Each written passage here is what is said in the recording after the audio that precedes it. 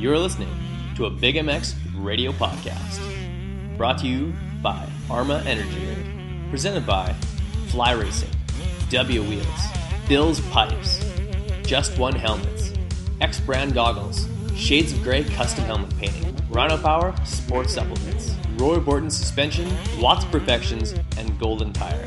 Simply the best motocross and supercross news from around the globe. And now, here's your host, Brad Gephardt.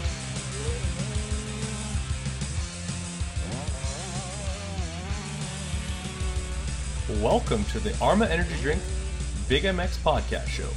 I am your host, Brad Gephardt, and this podcast is brought to you by Fly Racing, X Brand Goggles, Just One Helmets, and W Wheels.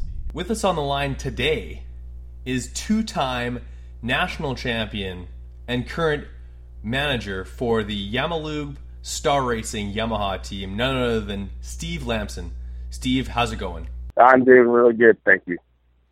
Second year team manager for the Yamalube Star Racing team. How are you enjoying the gig so far? And how did you originally get approached to do the job? No, it's been a great, going into my second year. It's been really good. I mean, obviously winning a championship with Jeremy Martin, but last year in outdoors. But it kind of I was working for Team Cheddar. And in 13, and Bobby Reagan kind of came up to me, Dylan, and said, "Hey, would you be interested in managing our team?" And I'm like, "Yeah, yes. Sure." And it all worked out, and and then we went from there. So. Right on. Well, you obviously have some great clay for molding, and these kids are fast, and they've got a lot to learn from you. Do they listen to you a fair bit? Oh yeah, they do. Yes, sir. Absolutely. Obviously, you've got quite a few different characters on the team, whether it be Plessinger, Rodriguez, Cooper, and Jeremy. How do those guys different, and how do you approach them differently, or do you just paint them all with one broad brush? No, I treat them a little bit different. I mean, it's talking to Cooper Webb on the weekend and this and that. I mean, I just say a little bit to them or himself, and then same with Jeremy. I mean, they know what they need to do and what they got to do, and I don't overwhelm them in their head. I'm pretty mellow guy, so I don't come back stream and this and that and yell at them, so I just keep it pretty plain and simple. And then Plessinger, I mean, he's right on par, and I try to help him out as much as I can. And I mean, it's hard having four guys on the team. And then Rodriguez, I mean, he's come out of his shell a bit, and this last weekend, I mean, he got 5th place, so best finish for him ever. Top 5, a career best, and between him and Plessinger, and I actually thought of you during the Phoenix Supercross when Plessinger was putting down some serious laps. You must have just been licking your chops when you can see how fast these two guys go. If you have 4 guys on a team, you got to imagine that a couple of them are a little bit off the pace, but those two being the younger two, and they just absolutely fly. Yeah, exactly. And I'm more pumped with Rodriguez. I mean, because we had a really bad year last year with him, just with him getting hurt in Supercross, but he's always run 3rd place and then end up getting knocked out or hitting his head, and it was pretty, not saying disappointing on my end, but it was pretty disappointing more on his end. He did not have a great year last year, and then now he's coming out and he's got 3 8th place finishes and then top 5, so yeah, right on. He's a huge improvement, and as far as Supercross goes, a massive improvement for Jeremy Martin, who just had some weird luck last year with qualifying for main events, and unfortunately ran into that again this year at one of the races. I believe was that Indy that he didn't make the main in Indy. Indy. Yeah, that was not good. No, after a night like that, like how do you really even approach that guy and kind of like, I guess like, it's full blown consoling because he's probably just beside himself.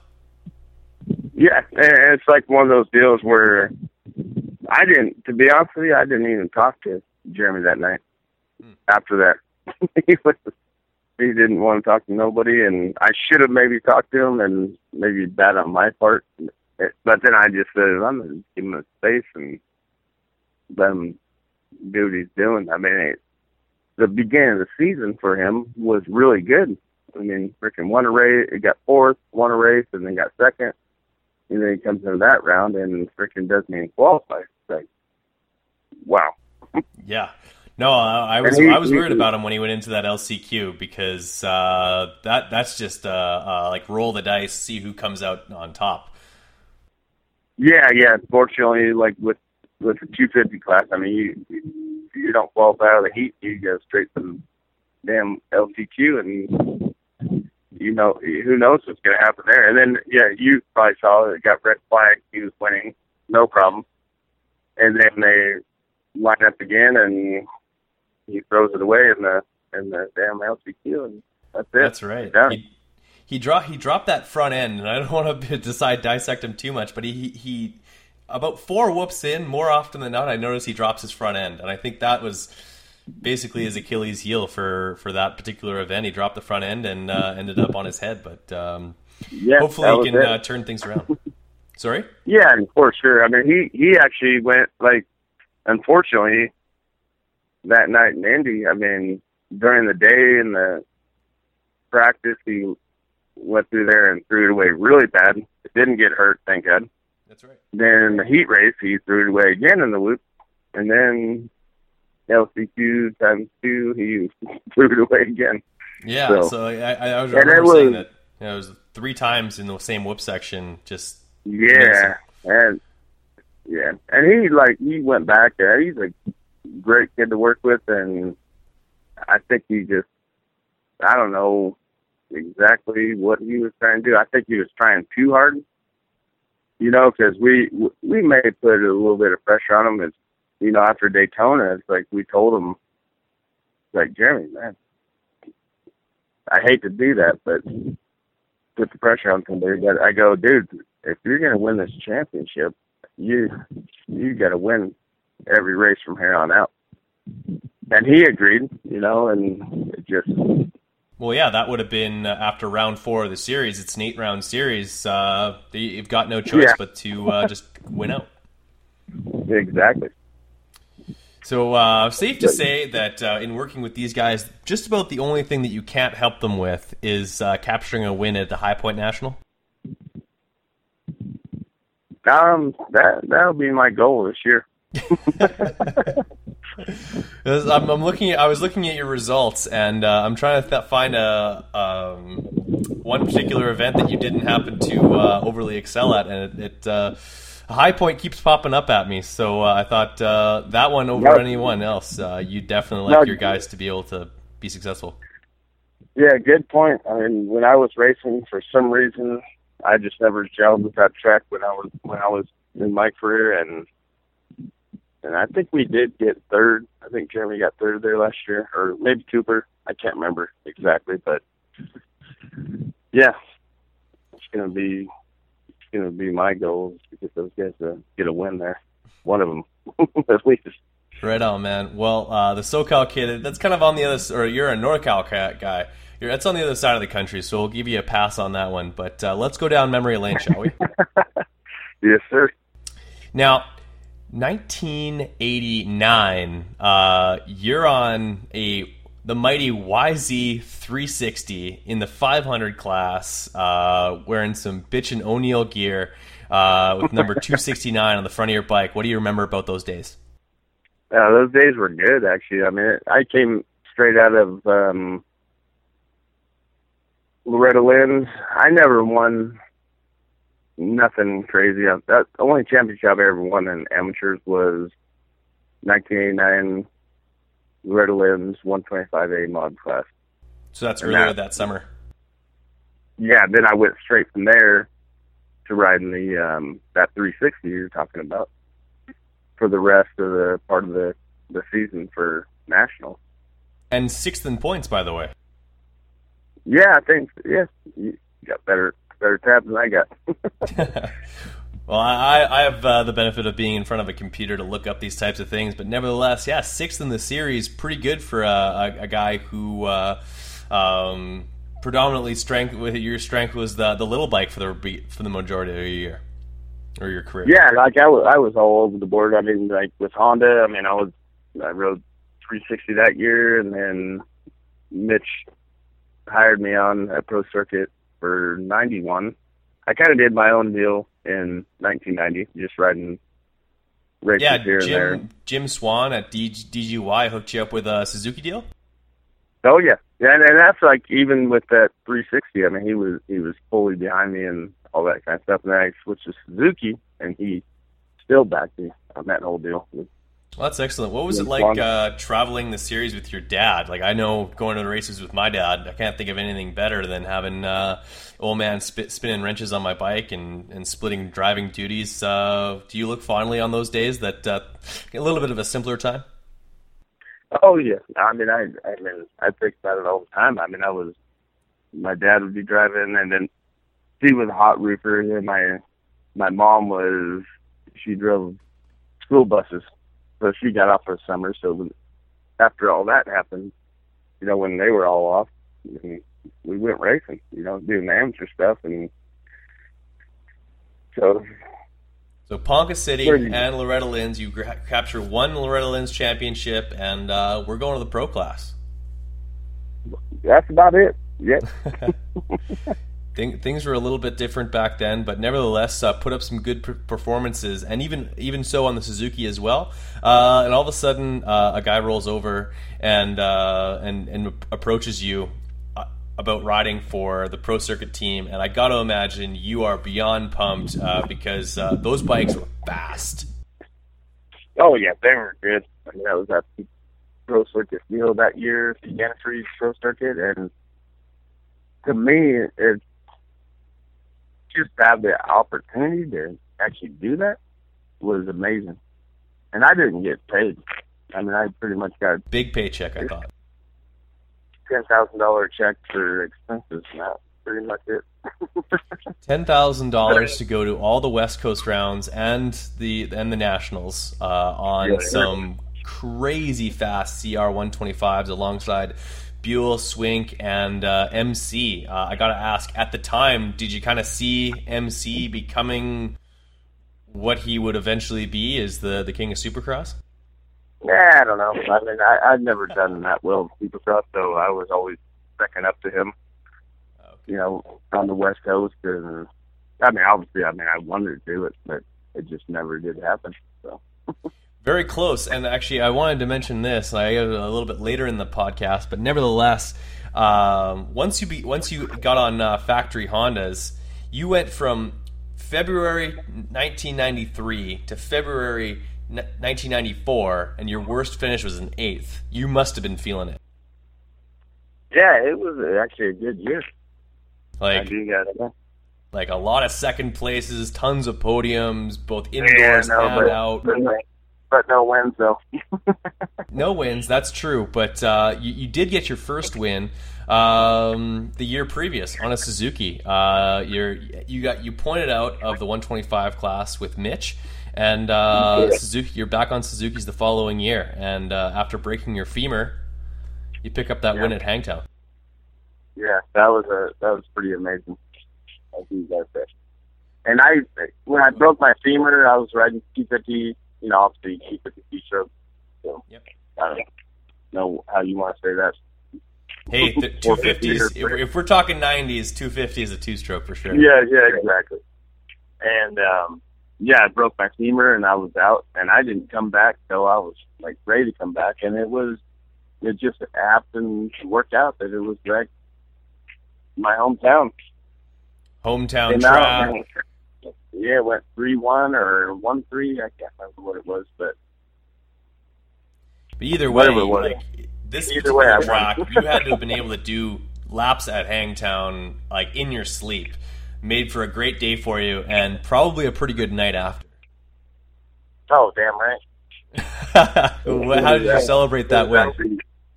All I can remember, I was younger back then, but all I remember is my mechanic. 21 years old. Pete Steinbrecher was my mechanic then, and he had been around worked for Honda, Suzuki for a long time, and there's this stupid freaking pond out there, and they freaking carried me out there and threw me in that damn thing. And I don't think it was probably the safest thing to do, but it's the 90s.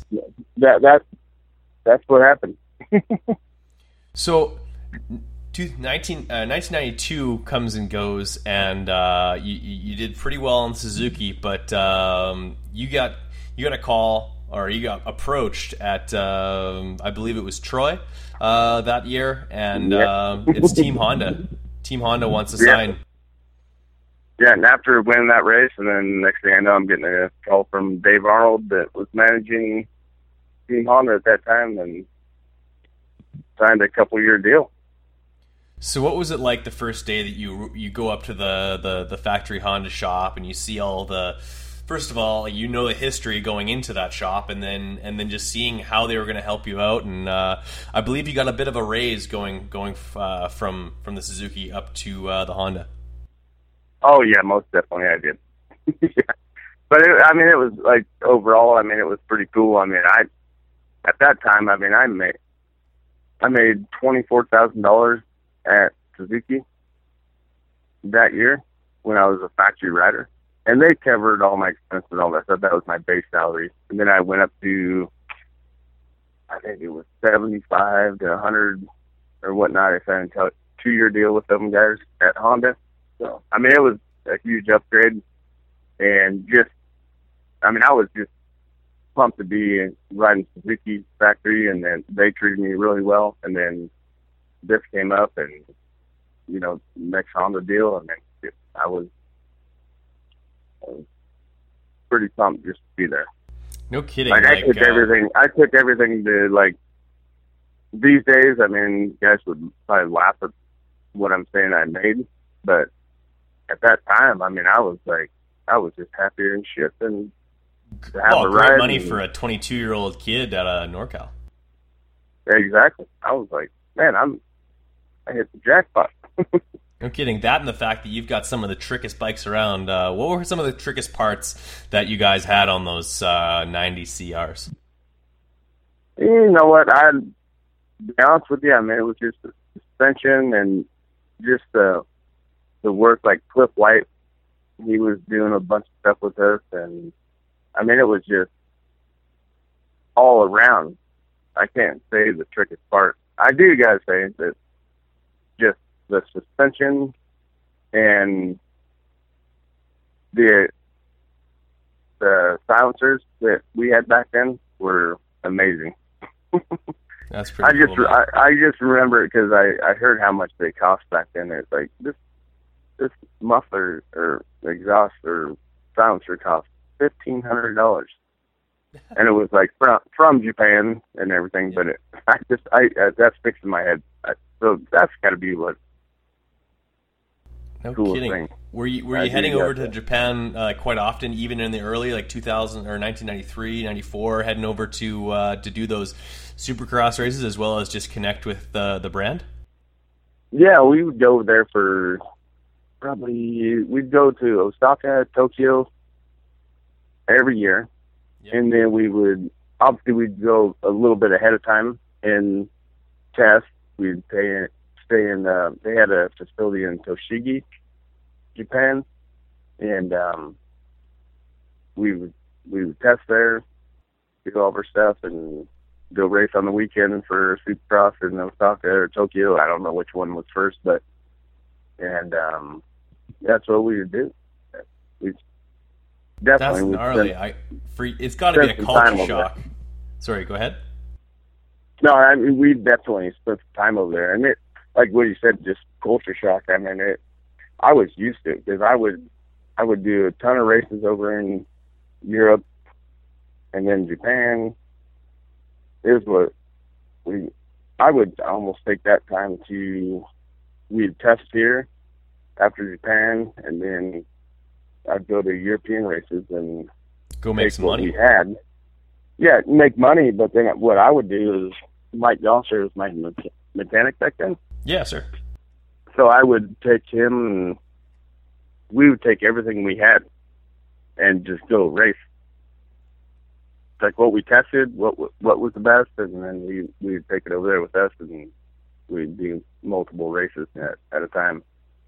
And I think it was good because I was able to go and actually ride in a race situation. So. Yeah, exactly. Test your stuff in race situations. I know they talk about all the time where they test Supercross and they get to the race, and then that's when you find out how close your settings actually are. Whereas with you, you're finding out where your settings are at right away, and progressively that Supercross suspension was getting stiffer and stiffer as the years went by. I got to imagine.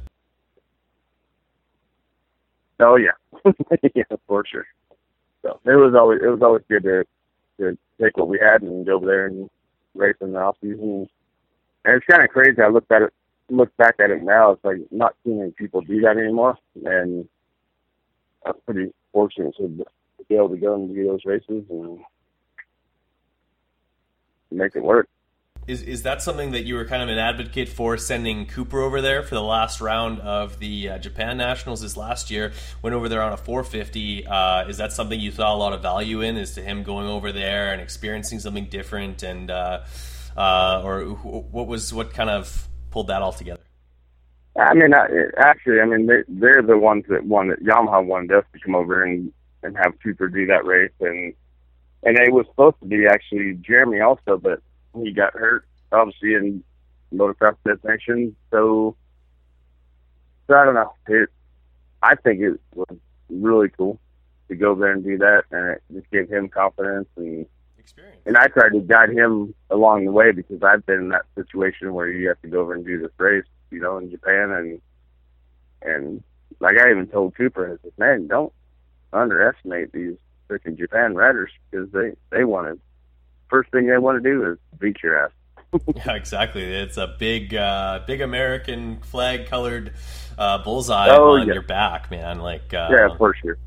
Was it the same way when you went over to do the Supercrosses with the other American guys? Like, were you well liked, or were you just kind of have to stay in your own little group? Oh no, well liked, very well liked, and it's kind of funny because when I went back over with Cooper and our team this last time, it was like, man, I had a ton of fans. And it's kind of crazy because I'm like, man, I'm just a freaking old guy and I'm running. They hadn't seen you in 20 years. Yeah, exactly. But they'd bring up all kinds of stuff. Like, I was signing autographs as much as Cooper was, to be honest with you. That's gotta feel cool. Come on. Yeah, it was pretty cool. And it's because I spent, like, a lot of my years in time, like, over there, and they remember it. Yeah, well, they don't do those Supercrosses anymore. At least, like, the riders don't go over there and do them, and that's kind of a cool time for you guys. And you're doing it all wearing wearing some really nice looking Yoko gear, man. Please tell me that you signed a big money contract to wear that stuff. Yeah, back in that time it was like $40,000, so that was pretty big. No kidding, that's awesome. So yeah, $40,000. Yep. $40,000. So like MC's I know it's not big. What's that? Yeah. Oh yeah. Yep. He's in Cinesalo. You're in Yoko gear, and that's just two completely out of left field gear brands on some of the most iconic riders of those years. Like although maybe not to these standards as far as gear deal goes, that's a lot of money. But to you're living high on the hog, and like I said, you're 22 years old. You're just loving it. Oh yeah, $40,000 back that day was damn good.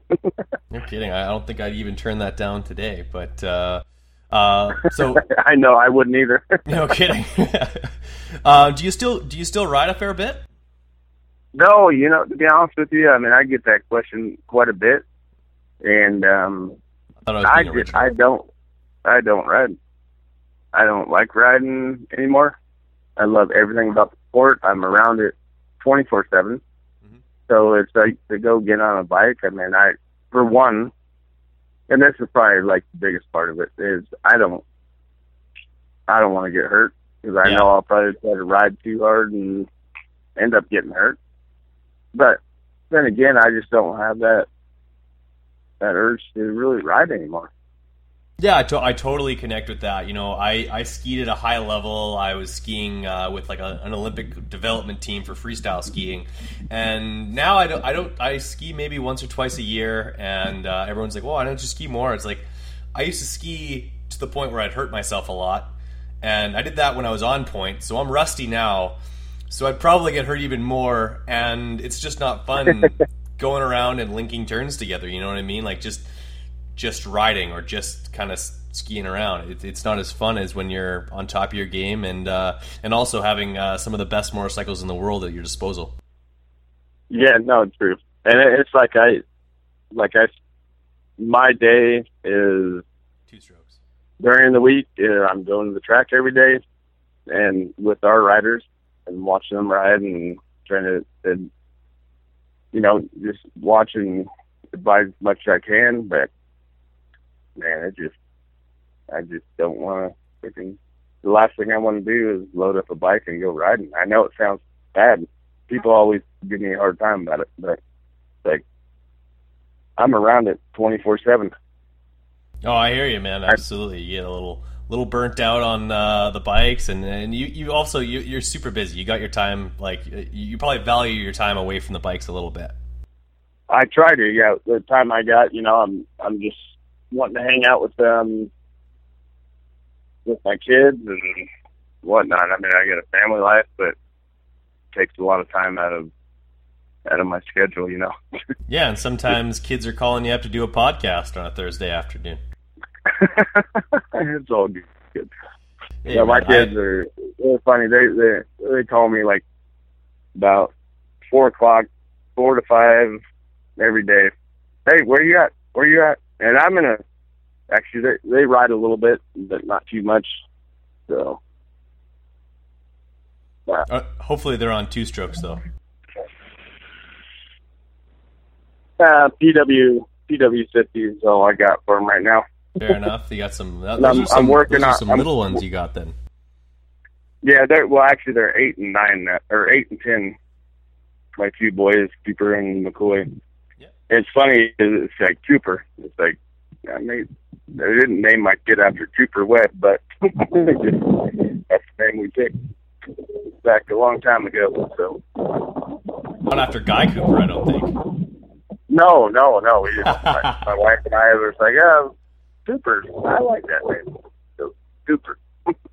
Fair enough. Well, Cooper was a huge hockey company back in the day, so I'll assume that you went with that. But 1994, 95, let's talk a little bit more about these glory years of Steve Lamson on CR 2 strokes. Whether, you pointed out of the 125 class for Supercross rather early, but you were a force to be reckoned with on the 125, especially outdoors. And 94, I gotta think you should have won that championship. I'm not too sure. I'm looking at the results. It looks like you would have had the points lead at some point. And then 95 and 96, you killed it. So what happened in 94? 94, I remember I had 25-point lead going into Unadilla. And the gravity cavity, what they call it there, I, on the first lap, just threw it away pretty bad and hurt myself pretty good. So that pretty much didn't help. And then I think I injured my ankle, all kinds of stuff, and it just kind of went through the year halfway hurt and just never was able to regroup. And I think I still did get second that year, but yep, second in points, but a 12th at Unadilla and an 8th at Washougal. Killed you. Yeah, for sure. But let's talk a little about that. Oh, go ahead. Oh, you want to talk about 95? No, I want to talk about whatever you want to talk about, man. What else do you want to say about 94? Oh, no, I was going to say, 95 season it didn't start out great, because that's, back then we would do, Gainesville, and then it went back to Supercross. So yeah, you didn't win a national that year until Buds at actually almost halfway through the summer already. Oh yeah, because I went to, it was Gainesville. I don't know what happened, but basically broke a front wheel and didn't get no points, and then won a moto, and then went back to Supercross, and then it was actually at Dallas, and I ended up tearing my ACL. So that put me out. Like I missed Hangtown. I didn't get surgery. I just kind of like rehabbed it on my own, and I missed one complete national. Already was down one moto, and then came back probably 75% for Mount Morrison National. That was like my next race back, and then at that point I just said, all I'm going to do, I'm already 60, 70, almost 70 points down. I go, I'm just going to go try Start to win some races and having some fun. And next thing you know, I came down to the end where I ended up winning the championship. So right down to the very last moto, I believe, going into that moto, if not the day, you guys were tied. You and Ryan Hughes, the number 9 machine. But But at the finish line, it was you. You had the championship won, and broken chain or not, that victory was going to be yours. You took home a 1-1 performance at Steel City, the final race of the year. And how did that feel, chasing a championship all year long and coming through on it? Yeah, it was. I do gotta say it was freaking amazing. It's to go and do something like that, and when it came down to it, and it was crazy because I even still think to this day, it's like, man, how was I so freaking confident? Because my plan is to beat Ryan Hughes the first moto, then I would have like a 6-point lead, and I could just freaking cruise around and win the championship.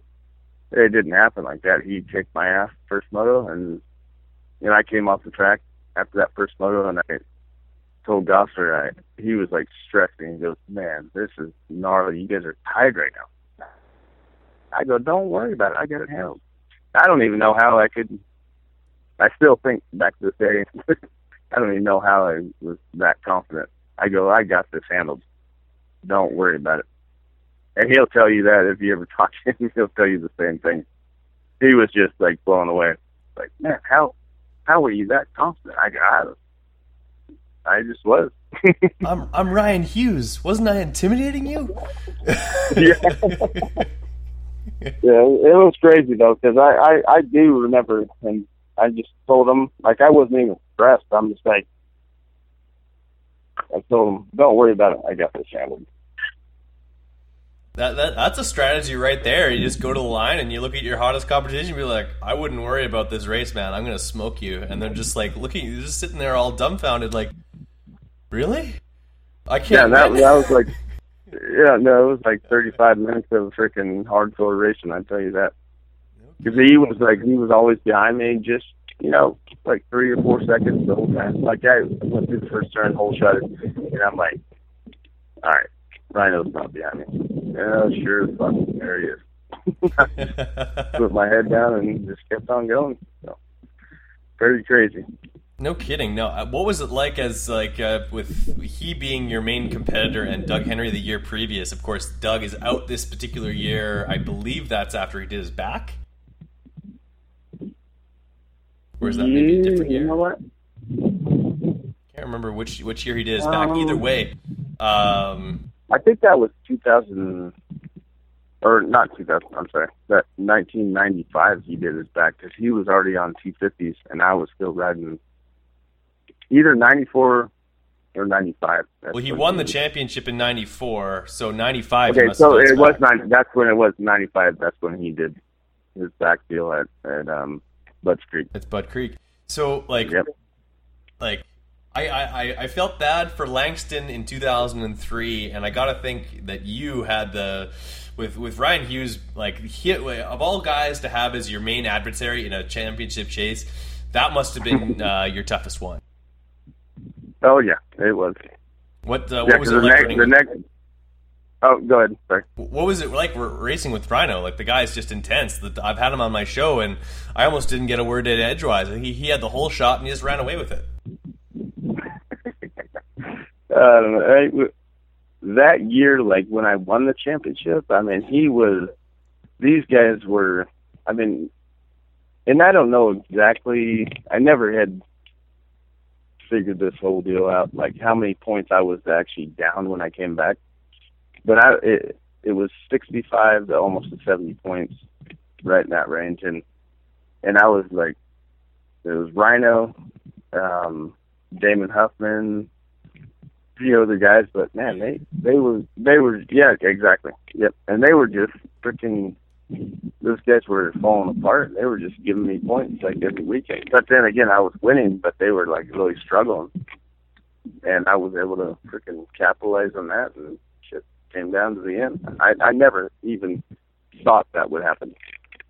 Yeah, so your like worst couple races from the end, I'm like, holy shit, I could actually maybe win this thing, you know? This thing's mine. And Washougal, you get a 5th, but other than that, that was your worst finish all summer long, and you just, after all those wins, supremely confident. You're well on your way. Yeah, I was killing those guys, and they were just handing me points.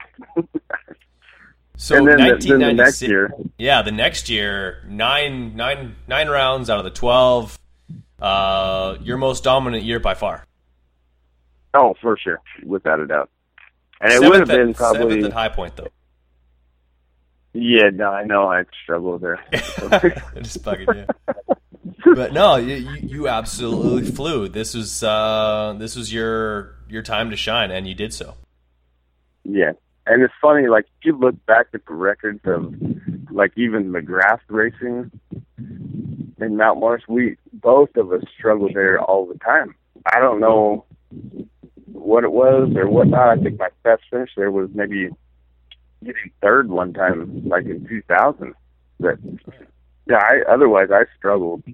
I don't know what it was about that place, but just didn't seem like the bikes worked good there, like for what we had and whatnot. And Jeremy McGrath would say the same thing. We always struggled there. It doesn't make sense, but something about those off cameras, man. Yeah, no, I guess that's what it was. I'm always pretty good on off cameras, but for some reason that racetrack, I just never gelled too good with it.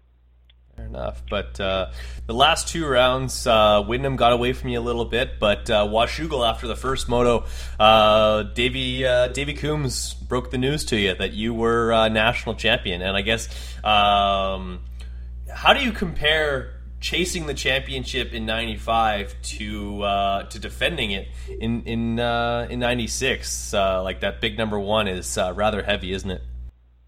Yeah, oh, for sure. But I mean, I just carried along the confidence, and yeah, it didn't, man. And I should have. I think actually, I was close. I won a moto. The only reason I didn't win 10 was because I had a flat tire, and I still got 6th in the moto at Glen Helen. I won the first moto, maybe, or vice versa. I can't remember exactly, but I think you reversed that. I think you got flat tire in the first moto, won the second moto. That's what it was. Yeah, you're right. You got all the details. I love it. Appreciate it, man. No, I might only be 26 years old, but I'm a bit of a geek when it comes to moto stuff. I watch all the old races thanks to Tony Blazer on YouTube, and yeah, if nothing's on TV, Steve Lamson is winning nationals in my living room. That's cool. I love it. Yeah, man. At the same time, like, you're kind of like, you're the prime of your career is caught right in the crosshairs of the Terra Firma the motocross film series, which was a legendary series that Fox put together. And after you put down your Yoko stuff, you were a Fox athlete. And how cool is it that such an iconic video series kind of captures when you were a total badass? Now that was pretty cool, because there was like that fly I think it was Fly that Fox did, Terra Firmas, all that kind of stuff. I mean, that was pretty cool. I mean, I look back at that stuff like all the time. I'm like, man, I'm so proud of that I was in that era where they got to capture a bunch of stuff and races and personal stuff and all that stuff. Yeah, did they go out and film with you? What are some of your best memories of going out to film with the Fox guys, and whether they went to your house or you guys were out in the hills? I think there's a couple of them from the hills where you really showed off your skills on a motorcycle. Yeah, no, I mean, they would actually, I was really good friends with all those guys, and I still am. But they would come down, they would stay at my house. I mean, we had a great time. They'd stay at the house, we'd go out and they would film, and it was pretty cool, I do gotta say. All right, guys. It's time for a commercial. If there's one item to be picky about, it's choosing the right helmet. I'm Andrew Short, and I choose the F2 Carbon from Fly Racing. You too can wear the exact same helmet I wear, Trey Kennard wears, Jimmy Albertson wears, and many others. The F2 Carbon is a helmet loaded with details that make a huge difference in comfort and safety. Lightweight materials, phenomenal airflow, and a super comfortable sweat-absorbing liner, and generous eye-port design to accommodate any goggle choice are just a few. And did I mention how super trick these helmets look? Straight off the shelf and onto the racetrack. If you are looking for one amazing helmet, look no further than the F2 Carbon from Fly Racing. For more information about Fly helmets and other products from Fly Racing, visit them on the web at flyracing.com. What's wrong, Jeff? I don't know, Jay. Well, you better fuel up with a nutritious breakfast with Oats and Bran. Oats and Bran? I didn't think there was such a thing. That's what I used to think. Now, I start out every morning with a bowl of Amigos. For extreme kids like us. Ex-racing man, but more than bikes, what Big Jeff likes is a fat bowl. Amigos with Bran, fat bowl. Amigos with Bran, Oats for power, Bran's for speed. Ooh, that tastes what a delicious treat.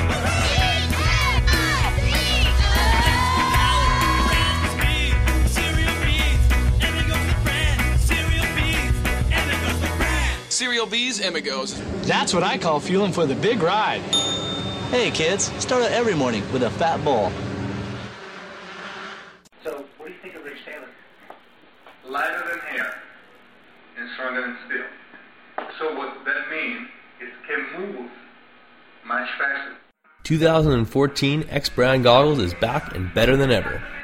From the Scatter X, Volcano, and Phantom goggle, X-Brand has the product to make you stand out on race day. The quality of X-Brand products is second to none. Great lenses, incredible frame, and a strap that doesn't wear out. Great tear-offs, zip-off systems, nose guard, and more. Check out eksbrand.com for all of the accessories and pricing.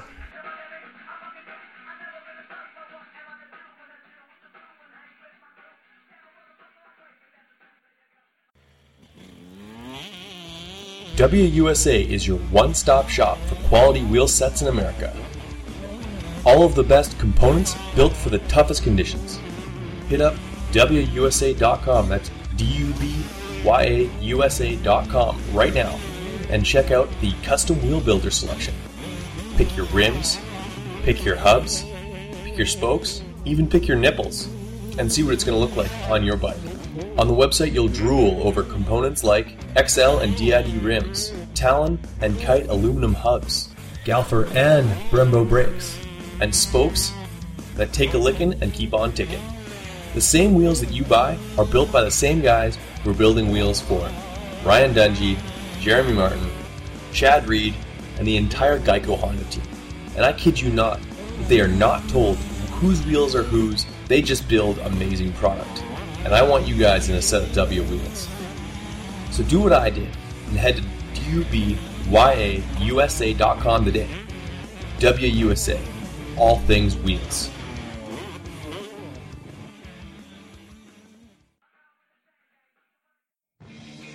What's up, guys? It's time to talk a little bit about Roy Borden Race. He's the performance specialist. Suspension, making a motor work, balancing a bike, or just maintenance. he's got the tools and know-how to make sure that your bike is ready on race day or practice. Roy Borton has strength in years of experience and the best technology and best tools at his disposal. Whether you're getting your forks redone, seals, or a full-blown rebuild on your forks or shock, call up Roy Borton today at 204-633-2722. Now, you're good at Hangtown, but is there anywhere else in NorCal that, like, if you're there, yeah, like probably even if you showed up today, you'd be pretty confident you'd do well?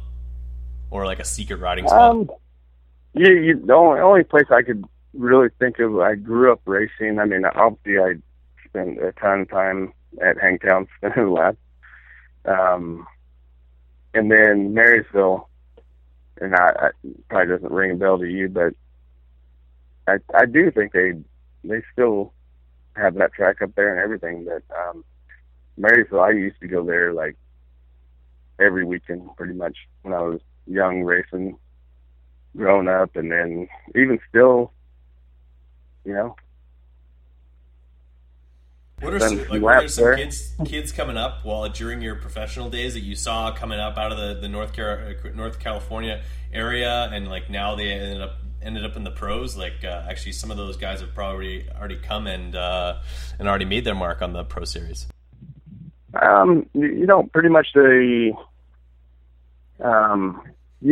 Daniel Blair and Vincent Blair. Yeah, they were like they're way younger than I am, but they were a couple of NorCal guys.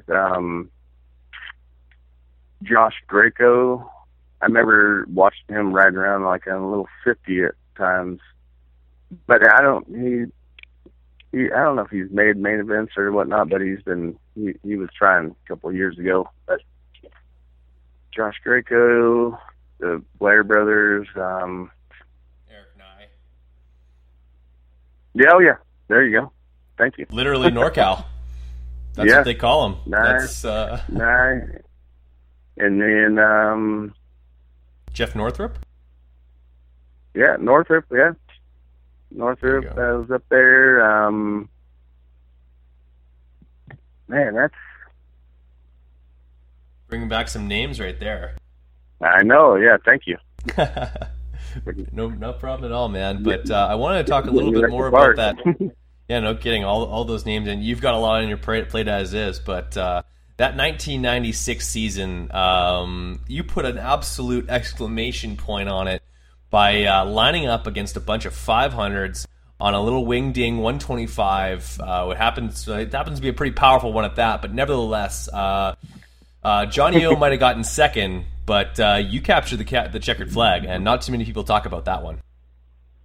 Yeah, no, it kind of got overlooked, to be honest with you, but yeah. In Spain.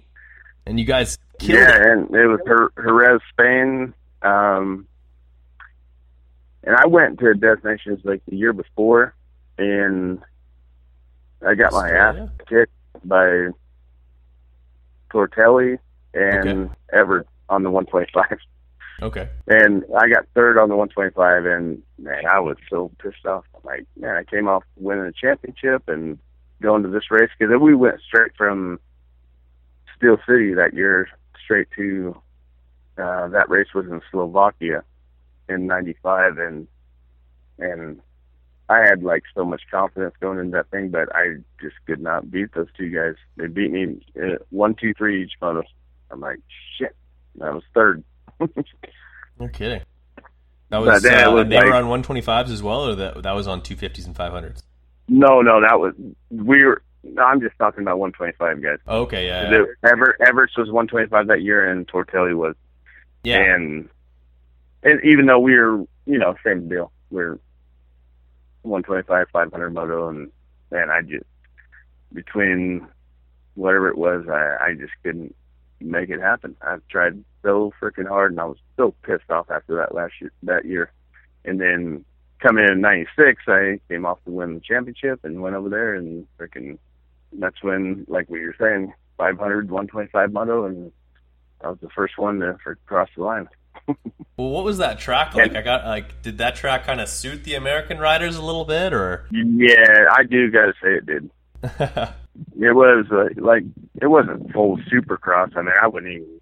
I mean, it's just like having a race over here. I mean, if you went to Glen Helen, I mean, but it was a lot of jumps, a lot of big jumps, and I guarantee you those guys weren't too happy about that track. No kidding. I remember hearing about there's a particular jump down the hill, like a downhill triple that you guys are just airing out, and Everett's not looking forward to doing that jump, or didn't. Oh, want hell to, no! anyway. They were up there looking at it, just like, and they got really pissed. What ended up starting out to be was it was like a quad. It was like a big downhill jump, and it was like a quad. And I guess all the European guys were bitching and complaining, and the promoters go, "Okay, no problem. We'll just take 2 jumps in the middle out," and it's still. That doesn't help. That doesn't help them. That actually helps you a little. No, more. it didn't help them. But I was just laughing. I don't give a shit. I'm fucking still jumping this, no matter what. No kidding. I'm sending my 125 out and over top. Yeah, I was doing hill clickers off it, all kinds of shit in there. But it was pretty. I do gotta say, it was pretty intense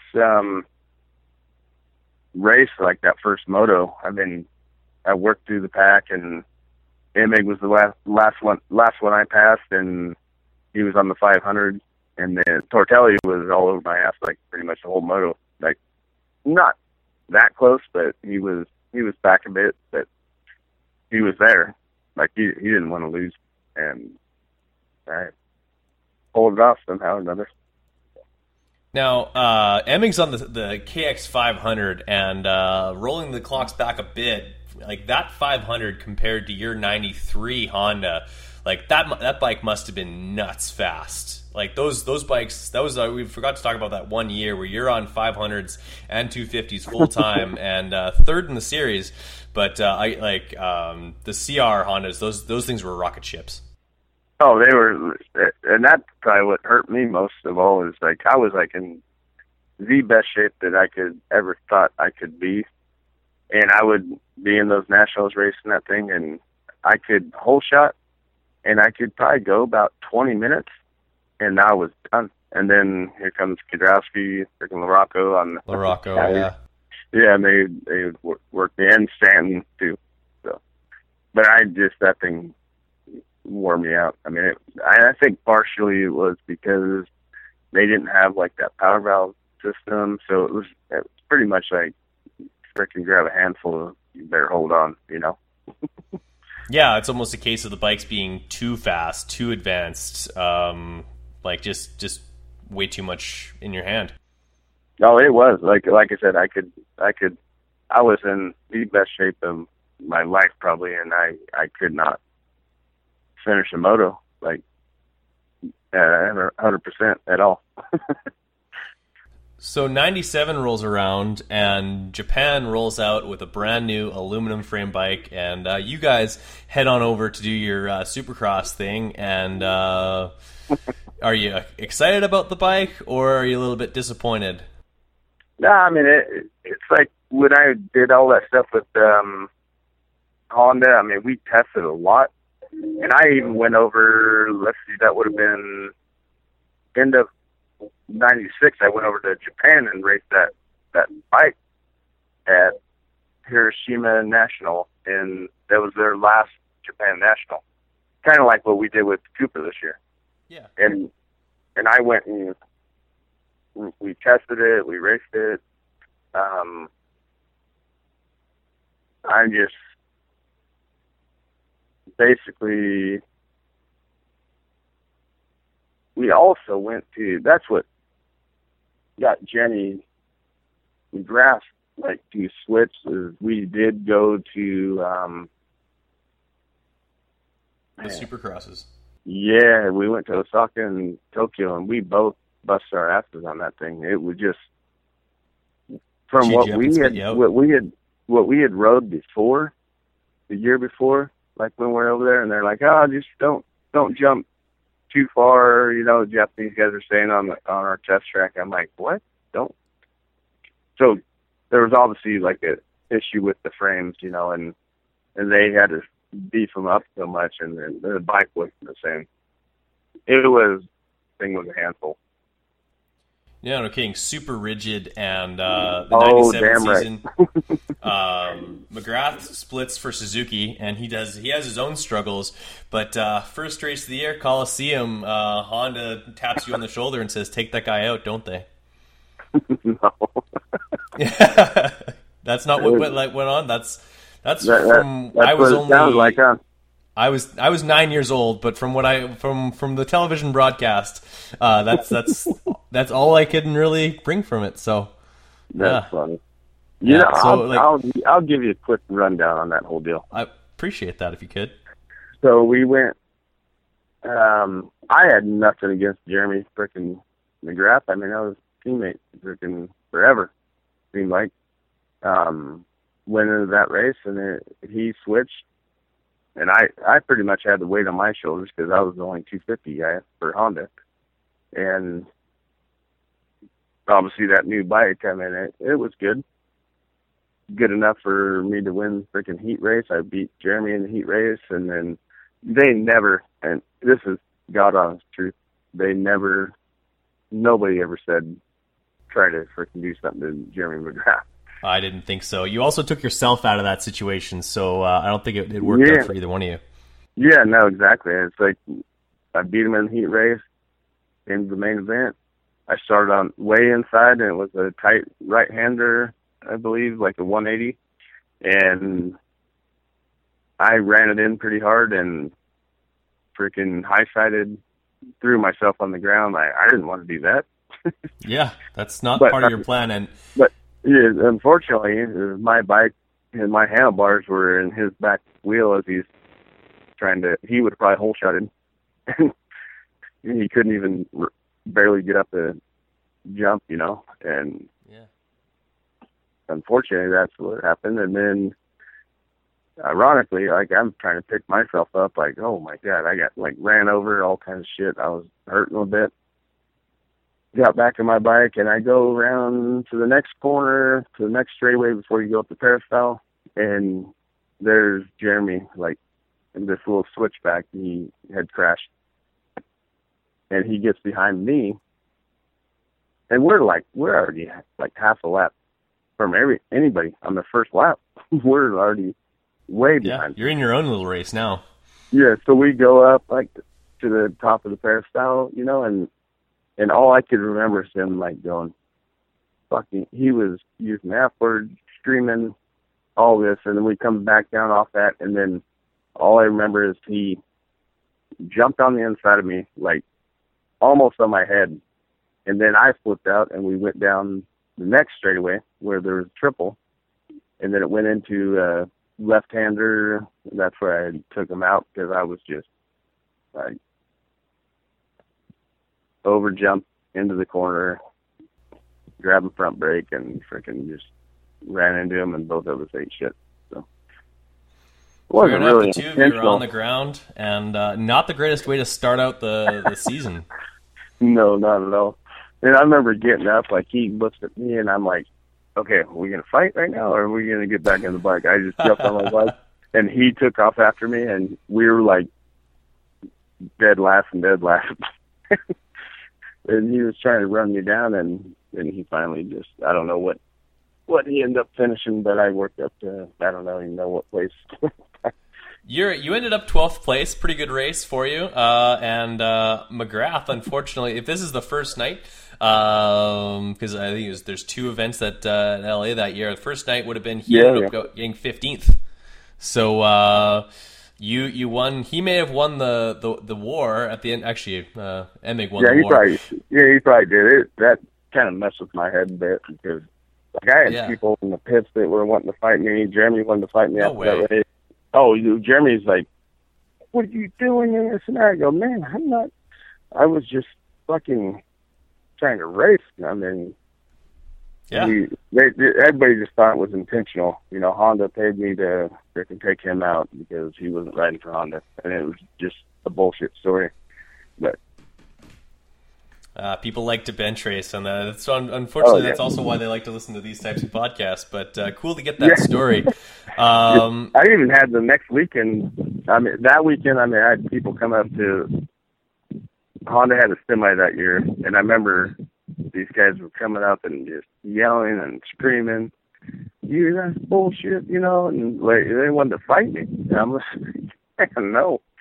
And they dealing with these guys, and then the next weekend for the second round at LA, I mean, I had 15 people still coming up to me, and I'm just like, come on. And it I guess I'm a pretty mellow guy, so I think it kind of messed with my head just a bit. So yeah, you messed with the king, my friend, and they let you have it. Oh yeah, exactly. so it did affect me quite a bit. Yeah, well, that year, and like I wouldn't say, on the 250, you didn't seem to have the same magic as you did on the 125. Like, why do you think you went so good on the 125 and seemed to struggle on the 250? I think that more of an outdoor guy, I guess. Yeah, reality just of it. That simple.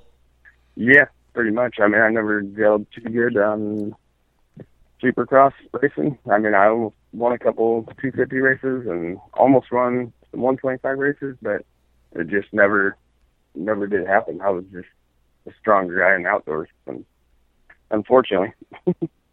It is. Well, extremely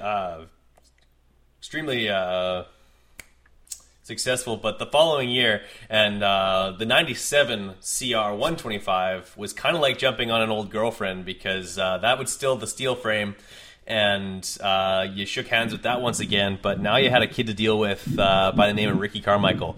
What do you remember about the early days racing that kid? And let me know if I'm running too long on you for time. Just No, we're all good.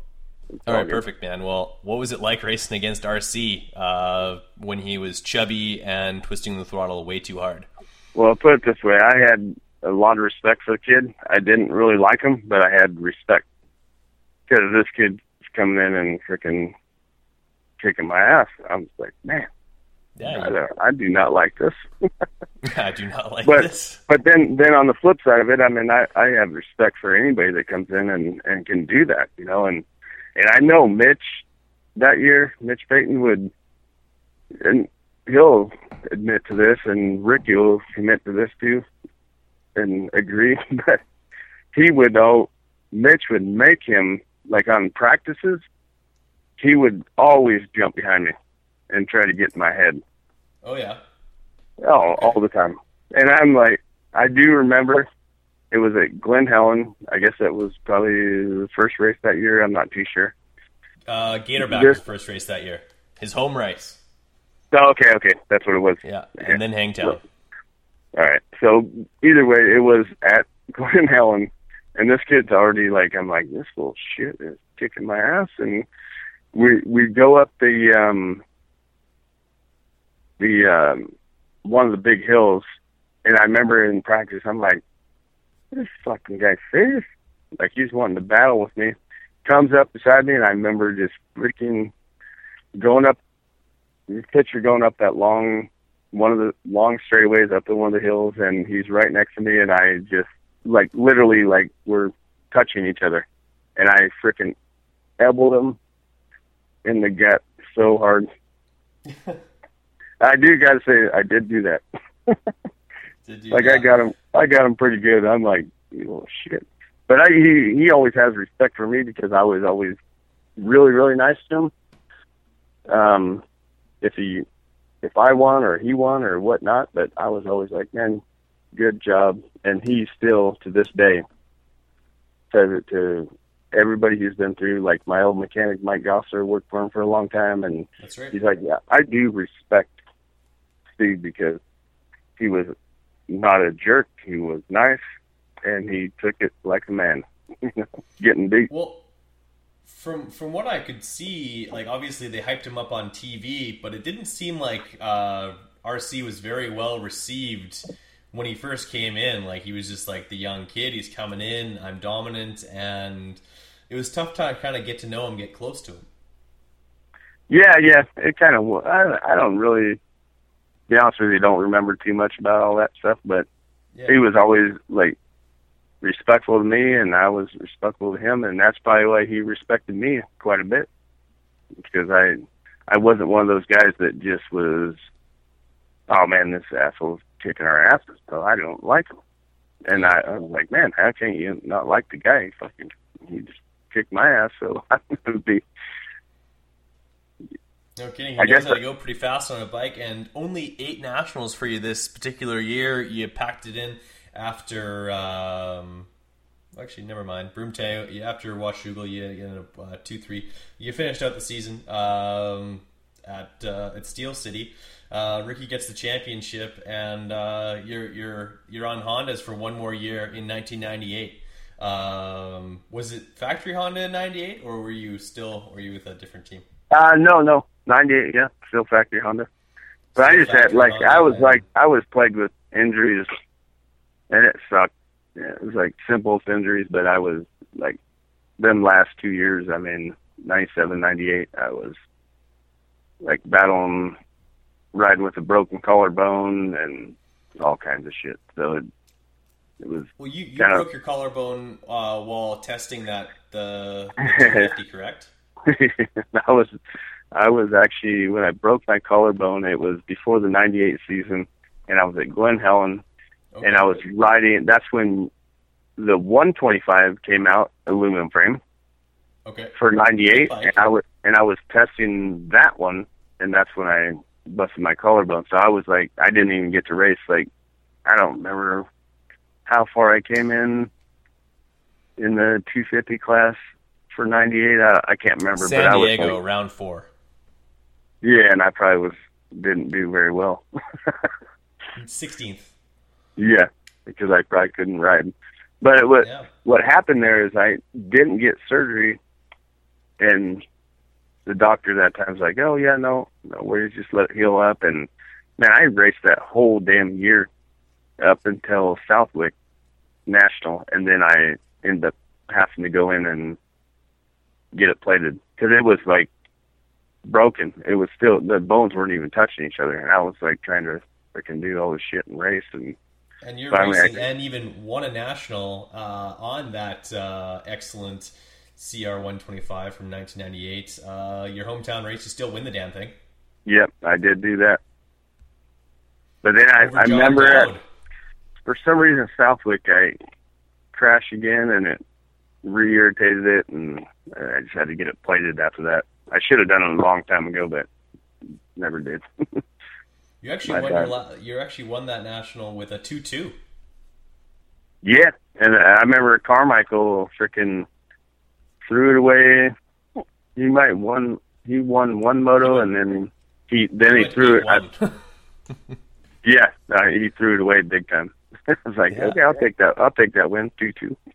Done that a few times in my career. 2-2. Hey, they all count. They don't ask how; they ask how many.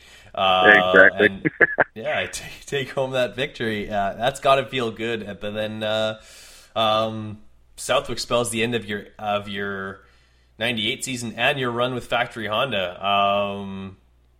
You moved on to the Chaparral team in 1999. Were you kind of sad to leave Honda at the time? Yeah, for sure. But I knew it was coming. If you're not producing results, you're just gonna. These guys aren't going to keep you around. Well, yeah, I was definitely bummed for sure. Because they had Wyndham coming in, and Yogi moved over there in '99, I believe. Yeah, actually, Yogi was with me. Okay. I think that was '98. Yeah, because he was on the team that year. Okay, yeah, he's 5 on a Honda that particular year. I remember he was on there with myself, and then then I moved to '99 Chaparral. That was sad, Lammy. Bad year. Yeah, just not a happy Lammy whatsoever. And actually, I believe you tried to get out of your contract a little bit at the tail end of the series. You even had a Honda in your garage. Yep. Damn right. Larry Brooks said, "Sorry, Lammy, you can't. We can't let you out of the contract." Yeah, I told him straight up. I'm done. Did you think of throwing in the towel at all, or I guess that you tried to? Yeah, you know what? That year, when it came down to the end, like I was just wanted to get out of my contract, whatever. I just was not happy over there, and then I pursued maybe racing in Europe for GPs, and that I had that deal kind of lined up. Like it never had a contract. No, it was a Yamaha deal. Oh, okay, yeah. It was Magic, I think. Magic Yamaha. Gosh, I wish I knew exactly. I think it was that team that year was Magic. Magic Yamaha, yeah. Yeah. So I had a guy, this guy Dave Stevenson, does like a ton of my European races, and he goes, "Man, I got you this deal, like $200,000 deal." I go, I'll take the risk and go over there and freaking live and race. See what happens. Why not? And it kept. It just kept lingering on, and then stupid thing. You know Elsinore Grand Prix? I am aware of it, yeah. Yeah. So I went, Honda, like, goes, okay, yeah. They actually gave me a bike to ride for the time being, and I still didn't have nothing signed. And I was waiting for... Not Japan Nationals, nothing? Well, I was, like, waiting for this other Yamaha thing to go through. Okay. And then that finally fell through. So then I'm not trying to jump ahead of ourselves here, but in 2000 it's your podcast. Then I did my own deal. On a Works Connection Honda. Yeah. I did my own deal that year, and then that's what it was. It was it was before that, actually. That's when I busted my ass. So back to Elsinore in 99, did that Grand Prix, and and Honda, like, oh, we got the 650, race this thing. Long story short, I had my deal with that Magic Yamaha fell through. Mm-hmm. And then I had this other deal with Japan, going to race all the nationals over there. Already worked out everything, no signed contract though. And then I go and bust my ass on that damn bike that year and busted my ankle, like my talus. I don't know if you know what that is, but it was down by pretty much the outside of your ankle. Yeah, they're like, I pretty much shattered it. They screwed it all back together. And was wondering if that still give you issues? No, I mean, I got limited rotation, like I can't. Yeah. My ankle doesn't move all the way, but it's pretty legit. But it all healed up, and that's when, after that, actually that same day I did that, then I had this deal worked out to go race Japan Nationals for Honda. Okay. $200,000 deal, and they not bad at all. They didn't even know I got hurt, and that same day, got home from the hospital, had to go up and get surgery up north, but I just got home that night, and I get a phone call from this guy Kenji Rojo from Motor Roman, and he's like, and then I get another call right after that. They both basically said, we can't do it. There's no Americans can race over here no more for that Japan National. Were they just tired of guys like Chicken and Lewis going over there and collecting wins and purses? Exactly. So I got like shut down. Like that was a really bad day. It was not a good day for me. Double whammy for Lammy. Yeah, damn right. And then then after that, it's like I already had my busted foot. I couldn't ride Supercross. I didn't even have a team I was riding for, and I was like basically saying I'm done. This is the end of my career. you know, and Can't be that's so. when, yeah, Cliff White grabs me at San Diego Supercross that year, and he goes, dude, you just try to have somebody help you out with a rig or whatever and do your own deal. We'll support you 100%. He goes, you got to do like what Ziggy from Factory Connection did with Mike Luaco. Like, make your own team and go racing. And I did. I go, and they supported me like 100%. Like my bike. Your Hondas are pretty good. Yeah, and they were full legit. Like, I never even had to do anything. It was like, we're going testing. It was the Honda guys Really? testing. Oh yeah, that's they did excellent. everything. Like, they did everything. not They the kept- salary, but the bike and Yeah, no salary. It was just like the bike. I go, you know what? I'm gonna fucking try to make this work. You know. no kidding. Well, you're already at this time. You're 12 years into a professional career, and you're hoping just to like continue to stay competitive. And on a bike like that, and this is, I guess, where Works Connection really steps in and backs you as well. And you get that some cool components on your bike. The bike's working great, and you end up taking your last win of your career at the Hangtown Classic. Had to felt good. Taking the 2000 Hangtown race. Yep, that was it. That was my last one. But it was cool. I mean, because I put that whole deal together with multiple people. You know, like Worst Connection. I mean, he's the one that stepped up and we just made it work. You know, but then I think partway through the season, another knee injury, and then it was pretty much done after that. I was leading the points for a while.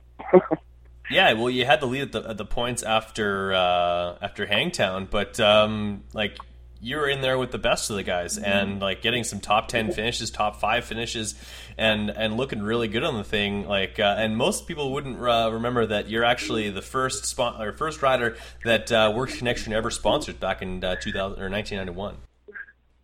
Oh yeah. Crazy, so huh? You're in with those guys at the grassroots level, and they were honestly they're on pretty much every bike in the pits. Yeah, exactly. Now we use their stuff. Yeah, you guys Start use their stuff. Yeah, so go ahead. No, we use like all their stuff, start devices and that's pretty much it. But we go back a long ways. Like he'll use Eric, the owner of that company. I mean, he'll bend over backwards to give us whatever we need when I'm like working on this other team. So like Millville is another national that wasn't kind to you. More than a couple, actually, I think 2 or 3 double-digit finishes for you, and that's where you do your knees. That's your 40th. Is it Millville? Yeah, that's where it was. Yep. That Millville, year. You get 40th. I'll put that one of my favorite tracks, though. Really? Yeah. My personal favorite, as that's the closest national for me, and I'll definitely be there this summer coming up. But after that national, do you get your knee fixed before you head over to the Husqvarna land, or yeah, that's a really good story. That I think it'd be pretty cool for this. What you're doing here is please tell me. Yeah, I got Husqvarna guys breathing down my neck, and then I did have a deal with Honda was going to pay me a 2-year deal for $175,000. Okay. But then on top of that, I had to be like a test rider for the 450 that was coming out or whatnot. I can't remember, but they wanted me to be a test rider, but then do the same thing. Like they weren't going to pay me for a team or nothing. I had to go do it again. So I'm like, so you're mostly testing some racing. Yeah, I'd be racing probably. I think I would probably been doing the outdoors again. I can't exactly remember, but actually it would be all year. So they go, you supply your own truck, you go racing, we'll support you with good bikes. And then on the flip side of it, you have to be available to go to Japan, test. So I'm like, shit, what do I do? Then I get this offer from Fast by Faraci, Geraldo Faraci, $250,000 for a 2-year deal. $250 a year. So sign me I up. don't. Yeah, that's what I did. And I don't think it was probably the right choice, but they even sent me a bike out and sent it to my house and I rode it and I'm like, man, was it pretty good or? Yeah, it seemed like it. I don't know if it was. At the time, it was good, but I probably did make the wrong decision there. But then again, I mean, it was money, good money, so. Yeah, I think the biggest thing that you passed up there was the opportunity to kind of be like a Jeff Stanton or a McGrath, where they kind of stick with Honda after their pro career was done, sort of thing. Correct? Yeah, damn right. Yes, sir. But no, those checks were good, and although the bike might not have been too great, an 8th. Well, they weren't the greatest, but it was like I do gotta say, but Faraci he stood by his word and he did everything he said he was going to do. I never missed a pay slip. How was that guy as a team manager? What was that again? How was the team manager on that particular race team? I've heard a few stories. I don't even know if I think Faraci was the team manager there. Well, that's what I mean, though. Like Geraldo Faraci was a bit of a character. Oh yeah, different girl every weekend, shooting at people in his parking lot. Yeah, all I got to say is we got along really great. I know he's a crazy motherfucker, but sorry to say that, but. No worries. He was crazy, and but everything he promised and the contract, everything he paid me, we got along great. I didn't really was too pumped on development on the bike and making it. We tried so much stuff to make that bike better, but I was just you couldn't. I had to ride like at 70% of what my speed was, not 100%. Because if I rode 100%, that thing would be flip me in the back. And I probably wouldn't even be alive right now, So yeah. So well, I know you it wasn't that bad. They were fast.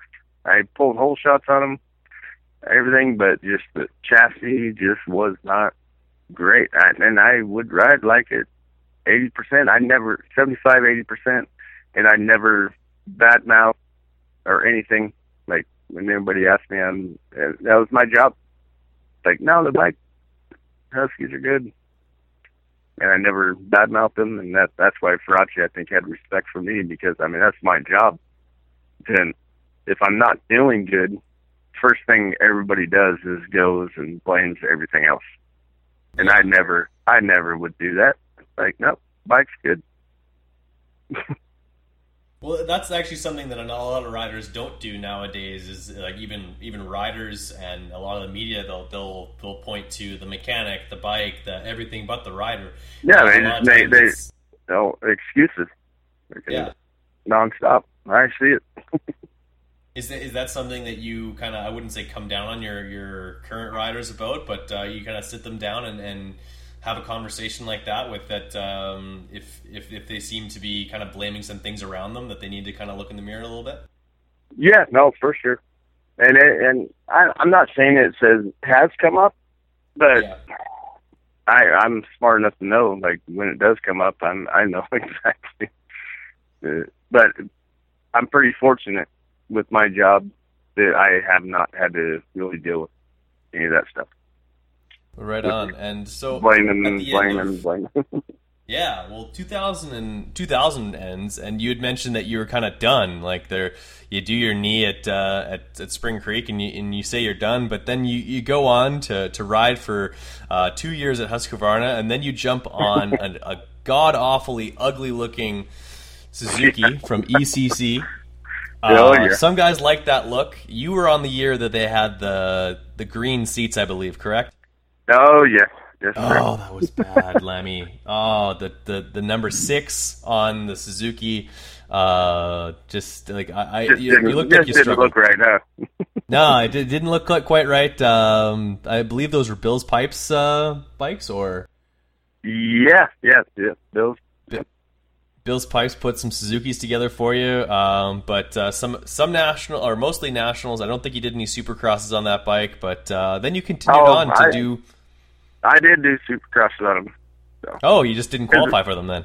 No, what happened is in 2002 I did like a compound fracture in my tib fib, both of it out of the bone when I was riding for Husky, and that was in 2002 at San Diego Supercross on 250 two-stroke. Okay.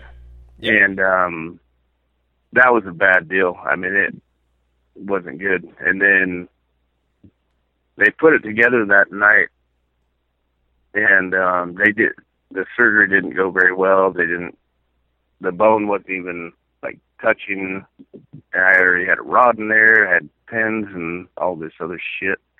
And so it never healed up exactly right. You know, then I started racing for him in the outdoors again for Husky, and every time I would land short, I mean, man, it would, like, I was trying so hard to make myself do good, but my leg just wasn't right.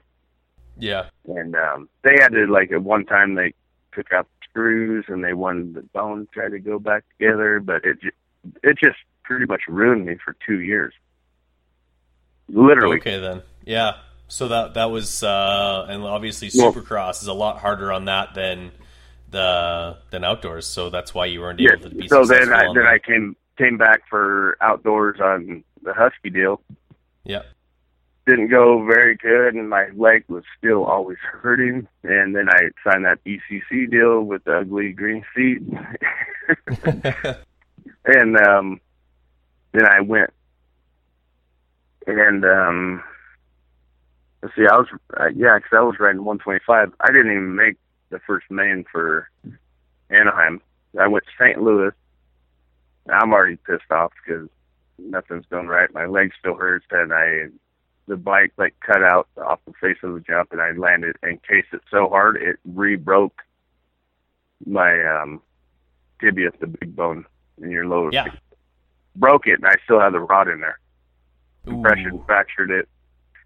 So then I had to go spend pretty much almost like 4 months off because they had to go in, take the rod out, put a bigger rod in, and they fixed it correctly, you know. But yeah, so pretty much I kind of like screwed myself for 2 years with that injury. So what were those bikes like, though? This is, of course, a Bill's Pipes show, so hopefully that thing was able to put the power to the ground for you? ECC? Yeah. Yeah, I don't know. Yeah. Yeah. Well, actually, that happened to be your worst year at Hangtown by far. 29th overall. Not a good year. Not a good day for you. Yeah, no, I don't even remember that one. 22-32, so I think you might have DNF'd That's probably good. I didn't moto. remember that one, huh?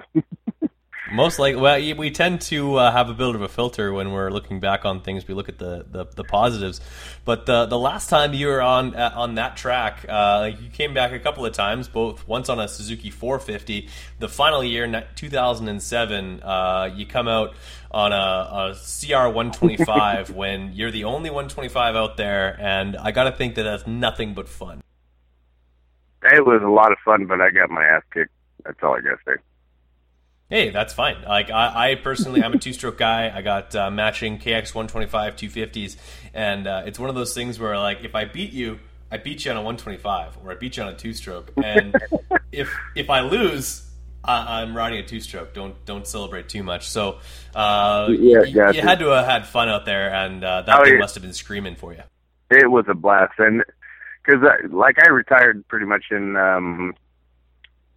motorsport outlet. I rode in 2005, and then after that, I don't know if it was my shoulder, my knee. I can't remember what it was, but yeah, it was my ACL again.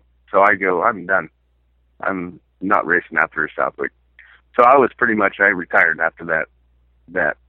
And then I was doing motocross schools in 2006.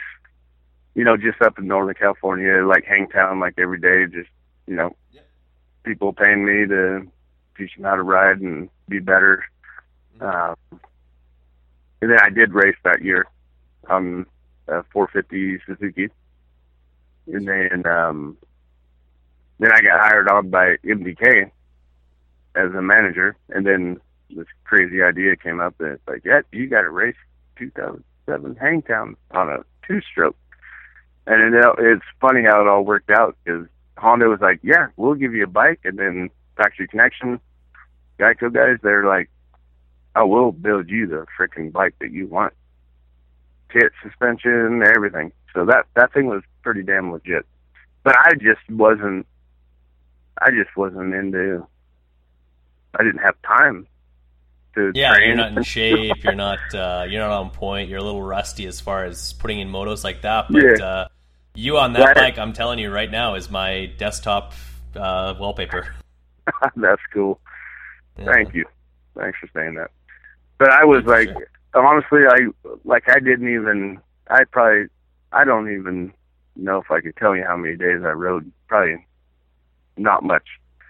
So I'm like trying to run this team and then trying to, like, okay, I got to race this race. So put it this way. When I would come around the mechanics area and all the mechanics are standing out there cheering me on, and when I went into the back section, I was like, okay, resting point. Just cruise around, get my breath back. When I'd come back out there, and yeah, sad to say that, but that's how it was. No kidding. Well, that like now more than ever, and I think this is one of the reasons, especially why I wanted to have you on, is that people are kind of going back to those old machines, and you're like a huge star of that two-stroke era. Have you noticed anyone like building like a Lamson replica or anything like that? And what do you think when you see stuff like that and the kind of resurgence of the two-stroke? Well, what's really cool is freaking Eric Phipps from Works Connection somehow or another got a bike and built it up like a full replica from 2000 when he helped me out. Cool. Yeah, no, I was awesome. Like, I get pumped on all this stuff. I'm still a two-stroke guy, and I'll still get on the, like, when I say I don't ride, I really don't ride the track, but I do still get on the bike every once in a while and do starts. Oh yeah, just like, do you have any of your old practice or your old championship bikes that you just run through the gears or what? No, it's kind of weird. Honda they would never let anybody have a championship bike. So I have no bikes at my house, but some days I'll throw a helmet on when we're at the track with our current riders that I got right now, and I will do starts. Might be in a helmet and t-shirt and shorts and tennis shoes, but yes, sir. And I don't know if you've seen, like, Racer X had we were doing a photo shoot one day, and then I got called out, like, from Cooper Webb, all these guys, like, you always say that I could smoke you at starts and this and that. And I go, this is before the season started, like, probably, I would say December sometime. And I'm like, everybody's talking shit. I go, okay, give me a fucking helmet. I'm going to go do it. I did. And I think it was Aaron Plessinger at the time, lined up next to me. And I was on Jeremy Martin's bike, which his hands are half the size of mine. He's a little guy. He's a little guy. And I'm like, I just get on his bike. I didn't even do a start or nothing. And I got Plessinger every time. Ooh, and everybody out there, we had rock star guys out there, freaking Answer, everybody in there is like, holy shit. And it was actually Steve Cox. I don't know if you know him, do you? Actually, he's the last podcast I had. Oh, okay. Yeah, Steve Cox, he was out there shooting photos, and he took a photo, and then next thing you know, it's like I seen it on, people are talking about it and all this stuff, and then next thing you know, there I am freaking doing a start in shorts. I did have a helmet on. I'm not safety that first, yeah, no problem. and it was in Racer X, I think, like a few months ago. They posted in there. That's cool, man. Start. Yeah. So that's the only time. That's the only time I ride, because I know I can do starts and try to help these guys out as much as I can. Rider wise. Well, heck, getting the whole shot. Where else on the track can you pass 40 guys or 20 guys and go and run away? I think that's how Jeremy got his win. Is that, or actually no, I think he tracked him down. But either way, when you start up front, you're going to stay there. Exactly. I mean, how much easier, especially in Supercross, you don't have time to do nothing. If you get a 10th place start, you're freaking pretty much done. Unless you'd have to pass someone every 2 laps if that's the case. If you start 10th, you have to pass someone every 2 laps. And after 3 laps, usually everyone's so strung out that there's only so far you can move up. No, exactly. Well, right on, man. An hour and a half of solid talk. I thank you so much for giving me some time today and just going down memory lane. And I hope this was you enjoyed it as much as I did, because I love all these stories, man. I do have to say thank you very much, and I did enjoy everything, because it brings up old times and all the stuff that's going on. So. It's good to look back on the things of yesteryear, and I love the fact that the 2 strokes are coming back, man. Maybe not at full bore for competitive use, but I see them more and more, and people doing builds, and hopefully one day I can put together a 1996 CR125 and put the big number 1 on it. That's cool. I appreciate that, and I do got to say that the amount of time that I'm out the track, like last year for outdoors and even this year, I see more and more 2-strokes. Like when we're doing our outdoor testing, I'm like, man, there's another 2-stroke, there's a 2-stroke. Oh, shit. That's pretty cool. I just think it comes down to budget, man. Like it does. I mean, 10 years old, but a 10-year-old 2-stroke that's fully rebuilt and fresh parts on it, it's a brand new bike. Yeah, exactly. Yeah.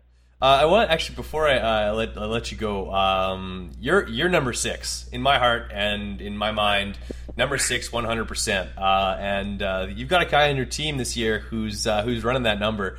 How do you feel when you see the number 6 roll out of the truck? I do gotta say it's pretty cool. And we went through this whole deal, like where Jeremy had that option to take. He was going to take maybe number 14 because he had that option. Or 8. Or 8 and then 6.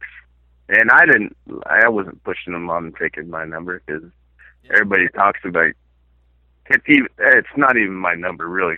But, well, it was when they brought in the permanent number system, you were the one that held it from the beginning of it till now. Like, I held it for probably 7 years. Yeah, but then after that, no one else ran it. No, nobody wanted it because they thought it was 666, like the devil, So. Oh, okay, all right. Well, have you ever heard that before? I had never heard that before. I think that's and I never did too. I go, why does not anybody want that number? And somebody brought that up to me, literally, probably a year ago, and I'm like, oh man, I never even thought about that. Yeah, that's flying way over my head, because I just. Don't feel it's bad. Exactly 6 o'clock here, so don't feel bad, because I didn't even have a clue either, and I don't think that's the really reason. And then when I talked to Jeremy about taking the number, I said, man, you should probably take number 6. He goes, well, I'm just really partial to the number 14 because he had some reason or another, why he might want a 4 in his number, Because I think him and his brother or whatnot, and racing all these years, and I go, I'm gonna leave it up to you. I'll leave it up to you. You make the right decision. Yeah, I'll let you make the right call. Yeah, and he took it. It's pretty cool though. I do gotta say, seeing the bike every day here at the shop and at the races. I mean, and on the back of this jersey, I was like, yeah, it's pretty cool. Well, I'm glad that that you're excited to see that, because I know when Blake Baggett took the number 4, I think there was a little bit of a little bit of sandpaper going on with especially seeing as how RC doesn't like he's a Suzuki team, but not that Suzuki team, and it's some pretty big dirty boots to fill running that number, but Blake's doing it. Yep, damn right. Yeah, it's kind of weird. I remember 4. What? Like in the first of the season, I still hasn't even sunk into my head. I'm like, it's Carmichael. It's Blake especially Baggett. The fact that it's on a Suzuki, and that was the last thing that RC rode, but. Yeah, exactly. It's weird to see. But little slimmer than current Ricky, but yeah, true. But anyway, man, you have yourself an amazing evening. Thank you so much for giving me some time tonight. I'm gonna get this thing edited down, add some commercials to it. Thank you so much. I hope I didn't bring too much bad language into it. Sorry. Oh, don't worry about it, man. It's internet radio, and you can edit it out. I can edit things out, and I have a serious doubt that there's too many kids that if there's kids listening, I guarantee they've heard that before, and I just don't think there's very many kids listening, so I think you're good. Yeah. Gotcha. Hey, do you mind if could you email that to me? Absolutely, yeah. I'll get to editing this thing immediately, and I'll send it to you. Do you have a Gmail account? No, I got Yahoo.com. It's really easy. You don't even need to write it down. Okay, sweet. I'll email that off to you, and for sure, I'll get it to you before. Or you can just text me if it's easier. Just to text me whatever it is, your link and all that kind of stuff, because I don't have none of that info. So yeah, absolutely. I'll send you the link, but I'll also send you the audio file so you can listen to it whenever you want. Okay, cool. That'd be cool. I love checking all that stuff out. So I appreciate your time and all. So. All right, on, man. Well, it's my pleasure, and I couldn't be happier to have you on. By far the most decorated rider that I've had the privilege of talking to, and you have yourself a great evening, and we'll have you on again. Okay, sounds good. Anytime. Thanks, Brad. Thank you for listening to the Big MX Podcast, brought to you by X Brand Goggles. Be sure to check out our archive for episodes you may have missed. Check out our website at bigmxradio.com for more content.